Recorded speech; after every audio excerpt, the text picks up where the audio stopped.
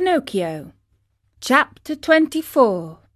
Pinocchio has been tossed to sea in search of his lost father. He now meets a friendly dolphin. Can he help him? Pinocchio, spurred on by the hope of finding his father and of being in time to save him, swam all night long. And what a horrible night it was! It poured rain, it hailed, it thundered, and the lightning was so bright that it turned the night into day. At dawn he saw, not far away from him, a long stretch of sand. It was an island in the middle of the sea. Pinocchio tried his best to get there, but he couldn't. The waves played with him and tossed him about as if he were a twig or a bit of straw. At last, and luckily for him, a tremendous wave tossed him to the very spot where he wanted to be. The blow from the wave was so strong that as he fell to the ground, his joints cracked and almost broke. But, nothing daunted, he jumped to his feet and cried, "Once more! I have escaped with my life!" Little by little, the sky cleared. The sun came out in full splendour, and the sea became as calm as a lake. Then the marionette took off his clothes and laid them on the sand to dry. He looked over the waters to see whether he might catch sight of a boat with a little man in it. He searched and he searched, but he saw nothing except sea and sky, and far away a few snails, so small that they might have been birds. "If only I knew the name of this island," he said to himself. "If I even knew what kind of people I would find here. But whom shall I ask? There is no one here." The idea of finding himself in so lonesome a spot made him so sad that he was about to cry. But just then he saw a big fish swimming nearby, with his head far out of the water. Not knowing what to call him, the marionette said to him, "Hey there, Mr. Fish! May I have a word with you?" "Even two, if you want," answered the fish, who happened to be a very polite dolphin. "Will you please tell me if on this island there are places where one may eat without necessarily being eaten?" "Surely there are," answered the dolphin. "In fact, you'll find one not far from this spot." "How shall I get there?" "Take that path on your left and follow your nose. You can't go wrong." "Tell me another thing. You who travelled day and night through the sea, did you not perhaps meet a little boat with my father in it?" "And who is your father?" "He is the best father in the world, even as I am the worst son that could be found." "In the storm of last night," answered the dolphin, "the little boat must have been swamped." "And my father?" "By this time he must have been swallowed by the terrible shark, which for the last few days has been bringing terror to these waters." "Is the shark very big?" asked Pinocchio, who was beginning to tremble with fright. "Is he big?" replied the dolphin. "Just to give you an idea of his size, let me tell you that he is larger than a 5-story building, and that he has a mouth so big and so deep that a whole train and engine could easily get into it." "Mother mine!" cried the marionette, scared to death, and dressing himself as fast as he could. He turned to the dolphin and said, "Farewell, Mr. Fish. Pardon the bother, and many thanks for your kindness." This said, he took the path at so swift a gait that he seemed to fly, and at every small sound he heard, he turned in fear to see whether the terrible shark, 5 stories high, and with a train in his mouth, was following him. After walking a half-hour, he came to a small country called the Land of the Busy Bees. The streets were filled with people running to and fro about their tasks. Everyone worked. Everyone had something to do.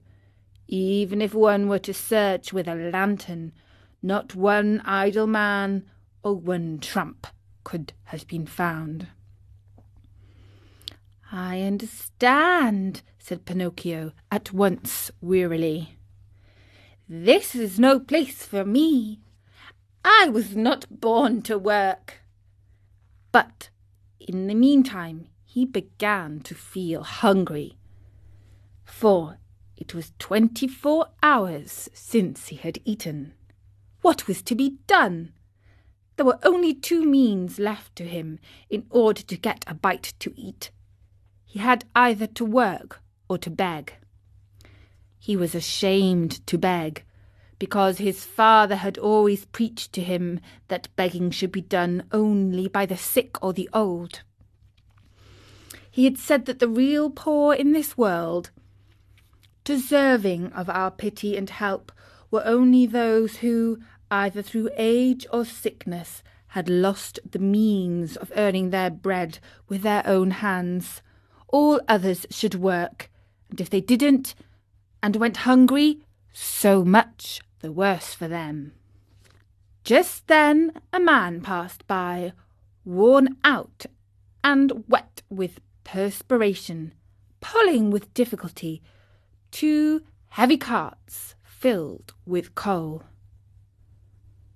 Pinocchio looked at him, and judging him by his looks to be a kind man, said to him with eyes downcast in shame, "Will you be so good as to give me a penny? For I am faint with hunger." "Not only 1 penny," answered the coal man. "I'll give you 4 if you will help me pull these 2 wagons." "I am surprised," answered the marionette, very much offended. "I wish you to know that I have never been a donkey, nor have I ever pulled a wagon." "So much the better for you," answered the coal man. "Then, my boy, if you're really faint with hunger, eat 2 slices of your pride, and I hope they don't give you indigestion." A few minutes after, a bricklayer passed by, carrying a pail full of plaster on his shoulder. "Good man, will you be kind enough to give a penny to a poor boy who is yawning from hunger?" "Gladly," answered the bricklayer. "Come with me and carry some plaster, and instead of 1 penny I'll give you 5. "But the plaster is heavy," answered Pinocchio, "and the work too hard for me." "Enjoy your yawns, and may they bring you luck."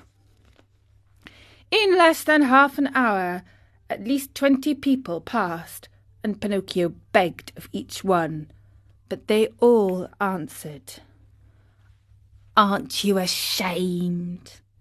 Instead of being a beggar in the streets, why don't you look for work and earn your own bread?"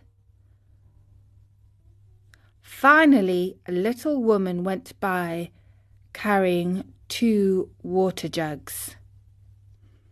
"Good woman, will you allow me to have a drink from one of your jugs?" asked Pinocchio, who was burning up with thirst. "With pleasure, my boy," she answered, setting the 2 jugs on the ground before him. When Pinocchio had had his fill, he grumbled, as he wiped his mouth, "My thirst is gone. If I could only as easily get rid of my hunger."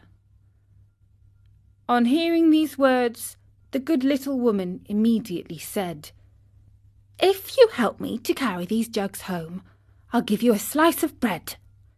Pinocchio looked at the jug and said neither yes nor no.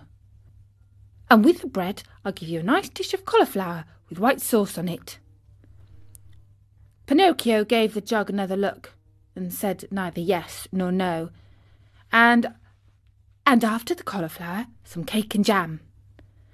At this last bribery, Pinocchio could no longer resist and said firmly, "Very well, I'll take the jug home for you." The jug was very heavy, and the marionette, not being strong enough to carry it with his hands, had to put it on his head. When they arrived home, the little woman made Pinocchio sit down at a small table and placed before him the bread, the cauliflower, and the cake. Pinocchio did not eat, he devoured. His stomach seemed a bottomless pit. His hunger finally appeased, he raised his head to thank his kind benefactress, but he had not looked at her long when he gave a cry of surprise and sat there with his eyes wide open, his fork in the air and his mouth filled with bread and cauliflower. "Why all this surprise?" asked the good woman, laughing. "Because," answered Pinocchio, stammering and stuttering, "because you look like, you remind me of, yes, the same voice, the same eyes, the same hair. Yes, you have the same as your hair she had. Oh, my little fairy, my little fairy! Tell me that it is you. Don't make me cry any longer. If only you knew. I have cried so much, I have suffered so." And Pinocchio threw himself on the floor and clasped the knees of the mysterious little woman. And so Pinocchio thinks the lady is like the azure fairy he once knew. Will this mean happiness for Pinocchio?